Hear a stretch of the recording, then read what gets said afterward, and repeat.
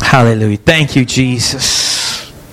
And Lord, as we come into this place tonight, Lord, I pray that it will not be a matter of fanaticism and emotionalism, Lord, that will not lead us anywhere. God, I pray that we be led by the Spirit of God in this place tonight. God, that is who we desire tonight. Your Holy Spirit, the Holy Ghost, to lead us and guide us and direct our path. Lord, we step aside right now with every agenda that we have, Lord, that you can have your way in this place. God, move as you wish in this place, I pray tonight. In the name of Jesus. Amen. You guys may be seated. Tonight we're going to worship in just a little bit, but I wanted to just share a word with you before we got that far along. And Pastor Mark told me this past week he's led 2 people to the Lord in the last week. And the church was full on Sunday. There was standing room only. And, I just want to thank you, Pastor Mark, for I just want to tell you both, you and Billy both. Guys, thank you for linking up arms with me. I mean, you guys have been just stewards, but you've also been battle warriors with me. And at times, maybe when I feel like I can't battle any further, I look to you guys and I get that word of encouragement and that Spirit-breathed word that just gives me life for the next moment. So I want to thank you two guys. Thank you guys so much. Tonight, as I share with you just briefly, and then we are going to have a time of worship, but I wanted to share first because I believe that worship is critical to where God has us tonight. And if you haven't been baptized and you want to be baptized, make sure you sign up on the back there. It doesn't matter what church you go to. If you go to the Baptist church, you go to the Nazarene church, wherever you go to church, you are welcome to sign up on the baptism. We'll have Pastor Billy baptizing young people up here. Pastor Mark, if he has people that needs to be baptized, we're going to just make that, and it's going to probably be somewhere towards the end of this month and into the next month. I'm not positive. I haven't got an exact date yet, but we're talking about probably, but definitely before the end of September. Okay, so someone this week asked, and they said, and they were asking this about Greg, and they said, Greg seems to always be asking for more of us. He's always demanding more. He's demanding new surrender, new amounts. He's always wanting us to give just a little bit more. And I'm not talking about in the offering plate. Giving more of ourselves. And I will tell you tonight, the answer to that is yes. I am asking for more. I'm asking for God to do more in our lives. I don't want us to be satisfied. I don't want us to be just sitting back going, you know what, I'm content right here where I am at. If you want a cup of coffee and a cookie and you want me to pat you on the back, you are at the wrong place. See, I want you to think about the great coaches that we've ever known. They didn't, when their team was there for the Super Bowl, the coach did not sit them down and go, okay guys, eat a big fat meal, feel good, and go out and play there. No, you know what he did? Up until the last minute, he was challenging them. He was saying, listen, this is what we need to do. This is what you need to do better. This is, we cannot let up. We have to be prepared for what the enemy's going to give us. And you know what? That's what I'm trying to do in our lives today is this. I said it weeks back because I listened to Pastor Scott. I say Pastor Scott. He's my Pastor Scott. He is my Pastor Scott. And this pastor down in Mexico, and he said this. He told him, he goes, guys, I am not here to be your best buddy. I am not here to be your best friend. I am here to get you through that narrow gate. And I want to tell you tonight, that is my purpose. I love you all. But more important than being your friend, see, it's just like a parent. Or it's like a teacher. If you're their buddy, you're their best friend, you will never make an impact into their life. Isn't that right, teachers? Be their best buddy and see how far you get with being a teacher. I'm telling you right now that God is calling us into this hour. He's saying, listen, get ready. I'm getting a church that's going to have to get ready. I'm not talking about this building. I'm talking about a church, a worldwide church that God's raising up in this hour. He's saying, listen, this is what I want to do in these last days. Do you want to be a part of it, or do you want to be on a cruise ship? Exactly. Somebody said to me, a cruise ship. Yeah, because all we want to do is get in the buffet line. If you want a buffet, you're at the wrong place. If you want to get on a battleship and you want to hear the thunder of the cannons, then you've come to the right place.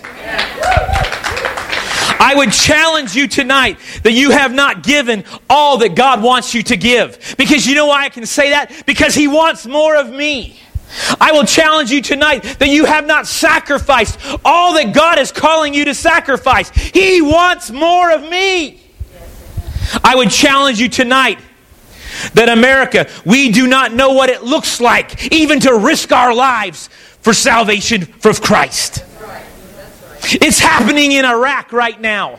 People are fleeing to the mountains. I believe that's biblical. They're fleeing for their very lives because the enemy's coming along and mowing them down with machine guns. I've said to myself, even in the last couple of days, God, am I even really a Christian? Am I really even saved? When I see these men and women and what's going on in their lives, children being beheaded right there for the sake of Christ. And I say, am I even saved? God, I have to do more. I can't sit back in this what you've given me and just be comfortable. He says this, I have come to afflict the comfortable and comfort the afflicted. I was thinking about Peter's life. We stopped last week with Peter's life. One person said not too long ago to me, said, you know, Peter's life was, he wasn't like all the other disciples. His life was a little bit rosier. Because he was married. He stayed in Jerusalem. He didn't have to go through all the things that the other disciples went through. And then I thought about it. I thought, well, wait a second. He was hung on a cross upside down. What led up to that? Peter was the one who defended the inclusion of the Gentiles in the Jerusalem church. That got him persecuted. He was put in jail many times in Jerusalem. After being imprisoned several times in Jerusalem, Peter then left with his wife, his missionary wife with him. They left and they went to Babylon. And there they ministered to Jews in Babylon. He was a missionary to that group. He took his wife then to Rome during Nero when he was persecuting the Christians. And the historian Eusebius says this about this relationship between Peter and his wife. It says that Peter was put in the most terrible prison there was in Rome to die. He was encouraging himself every single day. On the final days of his life, it says that he was cast into this prison, Mamertine, for 9 months. In absolute darkness, he endured monstrous torture, manacled to a post. In spite of all the suffering Peter was subjected to, he converted his jailers, Martinius, and 47 others before he was slain in 67 AD. And as his wife was being led away to die along with him before he even died, it says this concerning the last hours of his life. It says this, when seeing his own wife led out to die, he rejoiced because of her summons and a return home.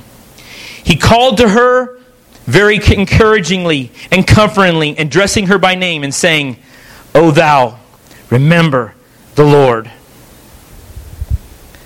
This was the easy life. This was the easy life of an apostle. a disciple of Christ. See, our lives don't begin until our last breath here. I want to offer you tonight that this life that we are in right now is not true life. See, until we're whisked away into eternity, this life is just but a test. It is just a trial. And will we pass or will we fail? It is yet to be determined. See, we have to go through the entire life. We have to be able to walk this out with Christ. It is not just this little thing I said, oh, Jesus, forgive me, and I don't want to go to hell. And that's going to carry me through the rest of my life. No, it means that when I make that commitment, I accept Jesus Christ into my life. I say, you know what? He is in my life. The Holy Spirit has become my purpose. He is going to lead me. And as I begin to step out, as I begin to walk this life out. It's no longer about me. It's about Him. See, true worship isn't lip service. True worship isn't just getting to hear a great song. True worship isn't listening to a great musician. True worship will cost you something. True worship you will be willing to die for. True worship means sacrifice. And you say, well, that doesn't make sense. I've never heard that before, Greg. I want you to understand, in Romans 12:1, it says, therefore, brothers and sisters, I urge you, in light of God's mercy, to present your bodies as living sacrifices, holy and pleasing to God. This is your spiritual act of worship. See, this Tweety bird right here is not my spiritual act of worship. I can sing all about Jesus on Sunday, and on Monday, I don't know Him. I can sing all kinds of beautiful songs about what He's done for my life. But maybe I have never sacrificed in my heart. I don't know Him. See, getting to know Christ means this. Meaning true worship means it's going to cost me something. I may have to bleed. See, Revelation 4:11 says, for thou art worthy, O Lord, to receive glory and honor and power, for thou hast created all things, and for thy pleasure they are created. You were not created for your own pleasure. If you're going through this life right now, and everything you do revolves around making you happy, you are not living for Christ's pleasure. I want you to know that right now. You're living for your pleasure. You're living for the world. See, one of the biggest problems, I was talking to Billy about this week. He goes, you know, Greg, I see people that really say they love the Lord, but then the Lord showed me, you know what? Truly, though, they're adulteresses. Because they say they love Jesus, but they love the world more. See, that's our problem. We love to say, I love Jesus, but I love the world. You can't be in both camps.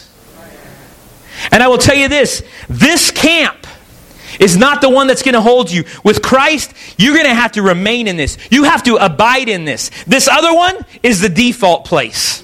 It's just like the big wide gate. See, I'm trying to get you through the narrow gate. I want you all. I don't want anybody in this room. I don't want anybody in this room not to make it through that narrow gate. I want you to be there. We are not accidents. We are His delight. We are His pleasure. We are, in that Greek word there where it says, and for thy pleasure they are created. That Greek word means preferred will. We are His preferred will. He loves us. He loves you. He desires you. He wants you to be there for His pleasure. You know what? Just think about that just for a minute. And for thy pleasure, God's pleasure, you were created for His pleasure. Everything we do in life, pleasure for Him. If we're doing it as unto Him. If we've sacrificed as unto Him. Not when we're living in the world. We're not in His pleasure. But in for His pleasure, we are created. Those who truly want to be great in the kingdom didn't have the most enjoyable life. I want you to look at this. Jesus' life, 33 years old, was nothing but a death march to the cross. Well, that sounds like a prosperous life. John the Baptist, greatest man, Jesus said, to ever be born of a woman. His head was on a platter from a young girl's whimsical request of the king by the time he's around 30 years old. See, true worship, true joy is bringing Him pleasure. I want you to understand tonight this. There are two men tonight that gave God pleasure. John the Baptist, when his life was poured out, he gave God pleasure. When Jesus poured out His life, the Bible says it pleased Him to crush Him. Oh man, that doesn't go along with my theology about how great things are supposed to be. Well, all you're probably needing to do is spend a little time in Israel and you'd find out how life really is. Or go spend a couple days in Iraq when you're running up and down the hills trying to keep your mouth from drying out at 120 degrees. I'm telling you guys, what we see right here in America is not the Christianity that the rest of the world knows about and that what God is talking about. This, to me, sometimes is like Disneyland. And I appreciate that, Lord. Thank you for allowing us that. But in some ways, it is a huge distraction because it pulls us away from the purposes and the plan of God, that you were made for His pleasure, not your own. I am not made for my pleasure. Guys, do you get that? See, when somebody wants to fight me over saying, I need to have a beer and I think I should be able to have a beer, it's not for my pleasure. See, that's what we're missing. We get it all about us. Well, I have a right. Yes, you do. I have a right to do this. I can do all these things. Yes, you can. But it's not, you're not living for your pleasure. You're living for His. This pleasure. Everything I do should revolve around that. See, I'm not taking Jesus along with me on this journey. That's not how it works. I don't bring Jesus along with my life and say, hey, here's how it's going to be. He says, listen, Greg, I want you to be in orbit around me. Amen. I am the centerpiece, not you bringing me along, and let's have a good time in this life.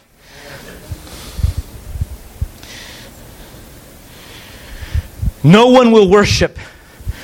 No one will worship through the great battles of tomorrow who complains in the mere skirmishes of today. See, when God was calling the people of Egypt, or people of Israel out of Egypt, He said it to them in two scriptures, Exodus 5:3 and Exodus 7:16. He made this command when He was telling Pharaoh, He says, let us go and worship in the wilderness. See, God wanted them to go to the wilderness for His pleasure. See, but you know what happened? They thought it was about them. It's not. See, the Lord was saying, listen, I'm going to give you freedom. I'm going to give you deliverance. Not so you can go expend it on yourself, but so you can worship me out here in the wilderness.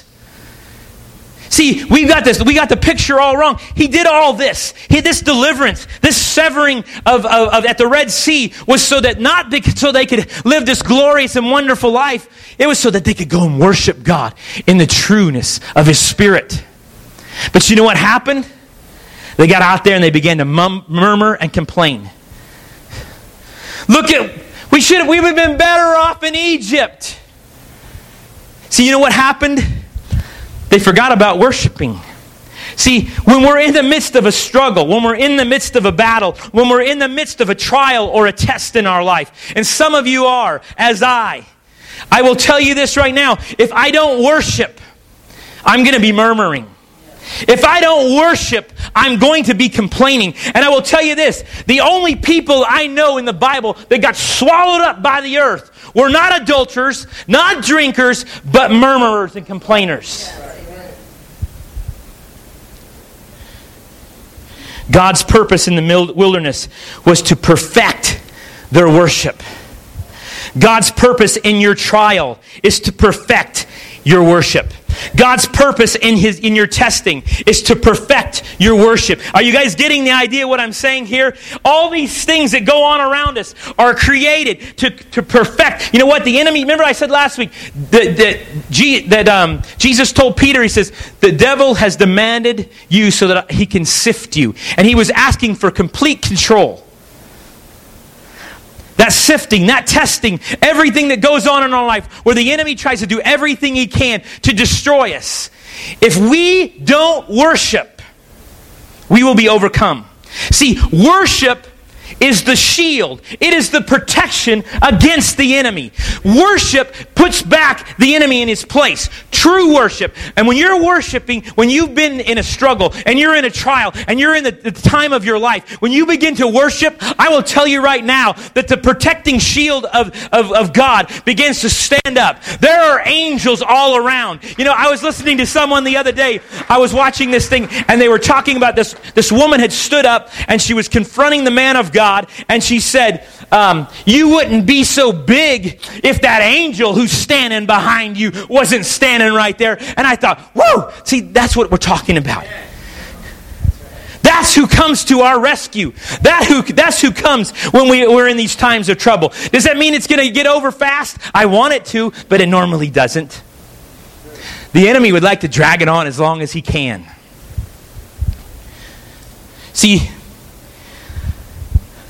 I'm going to read just a little quote from this book.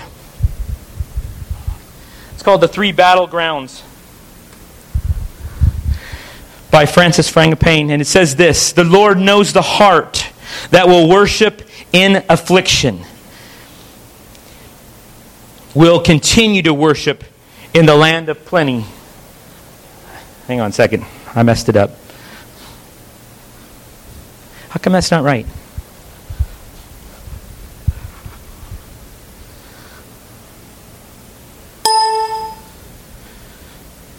All right, we'll read that instead. Okay.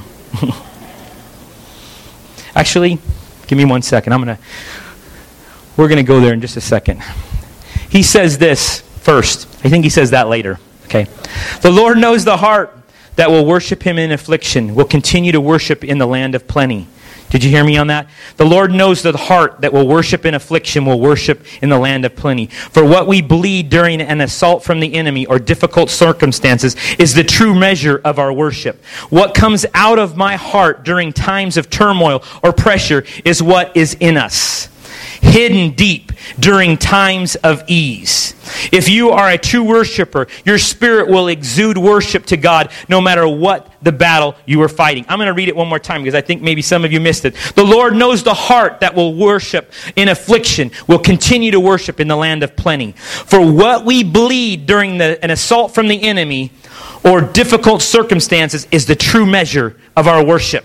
What comes out of my heart during times of turmoil or pressure is what is in us, hidden deep during times of ease. If you are a true worshiper, your spirit will exude worship to God no matter what the battle you are fighting. In spiritual worship, warfare, worship is the wall that surrounds our souls. It protects our mind, will, and emotions. The areas that must be protected during the battle. See, God says this in Deuteronomy 8:2. He says, I did all these things in the wilderness. You wandered around for 40 years. I did all these things to test you and to humble you, to see what was in your heart. The children of Israel complained and murmured. What sin has caused God to open up the ground upon them? What I'm telling you tonight is this, that God uses this life. This life is just a test. This life is just to see if we're willing to pass the test to go into the next life, to the real life. This is 70 years. We have 70 billion years of comfort. See, some of us today, we'll choose 70 years of comfort over 70 years of eternity with Christ. What you learn in the times of trouble, when you bleed, that becomes your worship. Worship is what we bleed. Romans 12:1 says, now, brothers, I'm reading this again to you, brothers and sisters, young and old, in view of God's mercy, Present your bodies as living sacrifices, holy and pleasing to God. This is your spiritual act of worship. Lip service will no longer do. Lip service, the Bible says, they drew near to me, but their hearts were far from me. There are two types of people that come to church, and especially, I believe, even right here. There are the seekers. See, there are those in the church that come just looking. They're hoping that they can find an answer.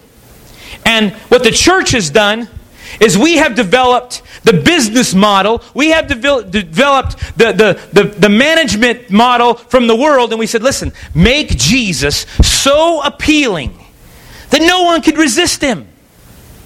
Let's make Him look. So let's make Him. If you come to Christ, you're going to be rich. I think I hear that on TV almost every day. On the Christian channels. Or, if you do all this, you're going to live in health and everything's going to be great. Just do this stuff. See, we've developed that same mindset. We've made Jesus, let's make Jesus so appealing to the masses that's how we can get people to come in. And we've done a good job of it. Unfortunately, they don't know Jesus. They don't know Jesus of the Word. They know Jesus that we've created. Some have said maybe it's just that spirit of the Antichrist already at work. See, we want to make Jesus so palatable.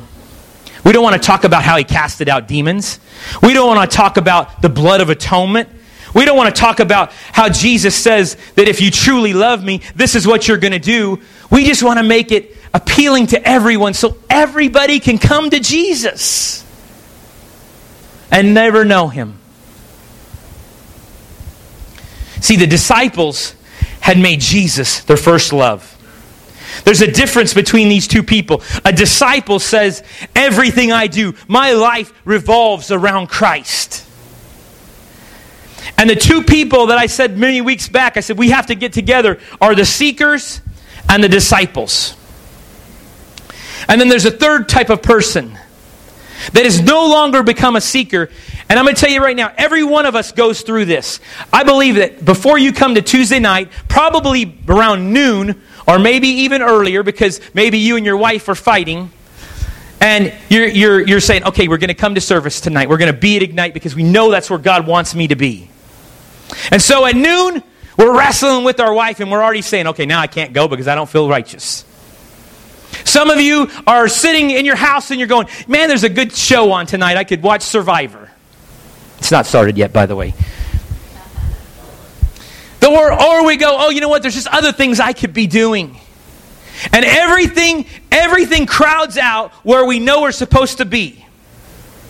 And what happens is, if we listen to the enemy, that's who's speaking, we begin tuned to the enemy's voice. And what I'm going to tell you is this. We can either tune that voice in, or we can tune that voice out.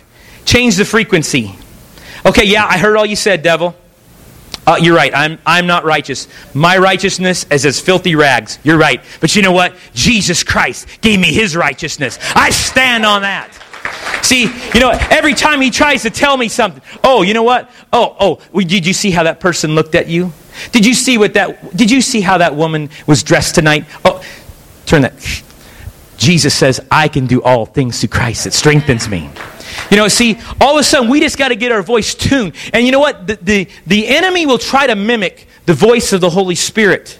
But the key is that if you're listening to the enemy all week long, and you're giving in to the enemy all week long, eventually, you don't just listen, you begin to obey.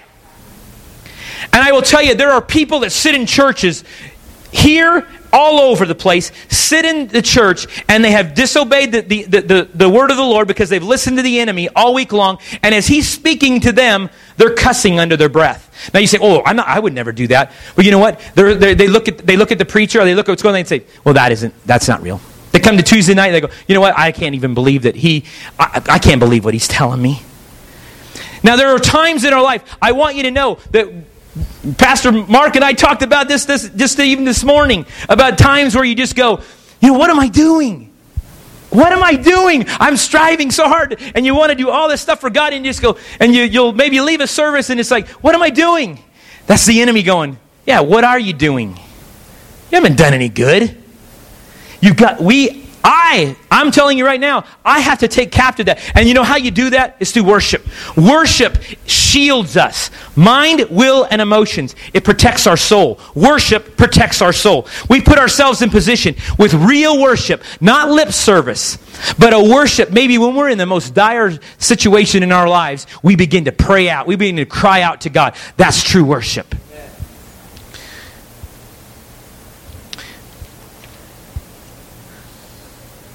A worshiping heart takes all the past experiences that have shaped us and fashioned us and all our reactions to these things, our hurts, our wounds, our bitterness, our anger. And then what it does is says this, I'm going to put it on the altar.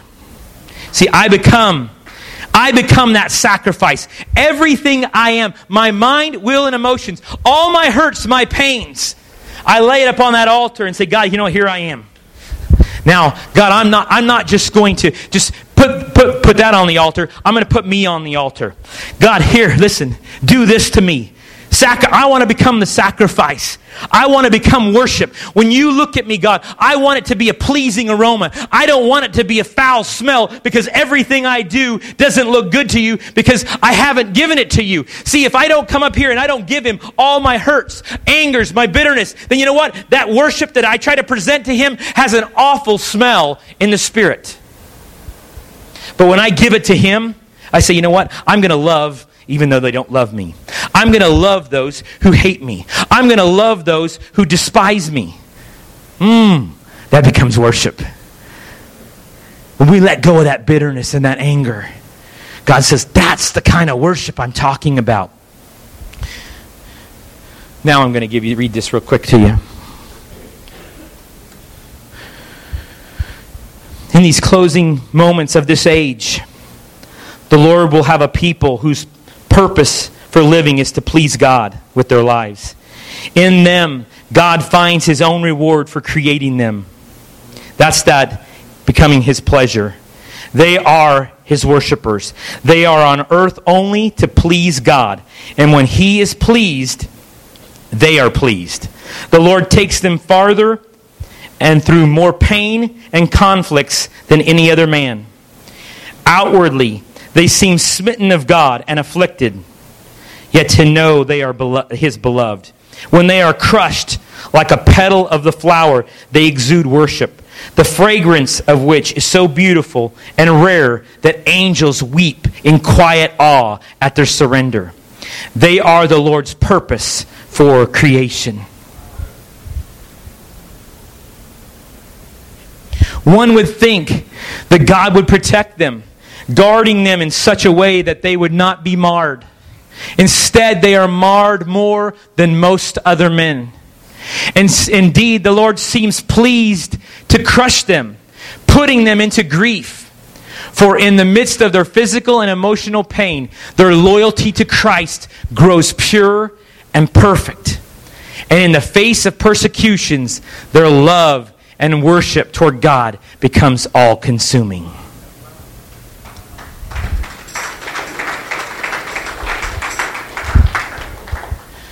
That's what I'm talking about with worship tonight. You know, Jesus told this story and He said, I think it's in Matthew chapter 13. He says, a merchant went out looking for a pearl of great price. And when he found it, he sold everything he had to have that. To be able to buy it. And for years I have always thought that meant me just giving everything up. That's what God's saying there. You got to just sell it all out. And to a certain degree, I believe He is telling us that. We have to sell all. But I want to offer you tonight this. As I was reading two commentaries on this portion of Scripture, and they both said this. The merchant is not you and I. The merchant is Jesus. He is looking for that great pearl. The great pearl is the church. And what I want you to understand about that pearl is this. See, a pearl is something that came out of something living. Think about this for a minute. The muscle that created that because of pain that was being inflicted in that muscle. See, out of pain, God's saying, listen, out of pain, I'm getting ready to create a perfect church. One without spot or wrinkle. One that has come together. A whole city that says, you know what? We may not agree on every little point, but we do agree this. We want to come together as one. Pastor Billy, Pastor Mark, we want to come together as one and say, listen, God, we know that as we come together, there is a powerful force in the spiritual realm that begins to be dispersed. The enemy hates that kind of unity. And that pearl is Jesus, that merchant. He says, I am selling all. I'm giving my life for that church. See, Ephesians 5, I believe, 5:25 says that that's what he did. He gave himself for her to present himself a perfect bride. He's doing that for us. He's saying, listen, guys, we can be that. Or we can just continue to go through the motions and feel okay and think everything's okay when it's not. Or you know what? In the midst of that pain, in the midst of, I think about that little muscle and how he continues to secrete, and that living organism creates that pearl. God is saying this, out of pain, I'm creating a church. Out of the death and the wounds of those who are dying for faith today. For Sahid, who's in an Iran prison. For those today in China that probably lost their lives. And we sit flippantly at times and go, well, I didn't feel good, or it was too hot, or I didn't get enough to eat, or this. I think to myself, Lord, even today when I was going through a circumstance, I thought to myself, I just remembered Sahid for just a moment in that prison in Iran, and I thought, Lord, man, I have something to praise you about. Even as bad as it can be, I'm not laying on a cement floor. In fact, if they imprisoned me in this country, I'd probably still have my TV and everything else, and I'd probably live pretty good. How foolish. Tonight as we go to worship, I want you tonight to understand that God is calling us to worship to the place where, in that place where you're bleeding, you're hurting, you're wounded. Maybe somebody hurt you some other time in their life. It's time that you say, you know what, I let that go and I present myself a sacrifice. My body a living sacrifice, holy and pleasing to God. This is my spiritual act of worship. Just close your eyes for a moment.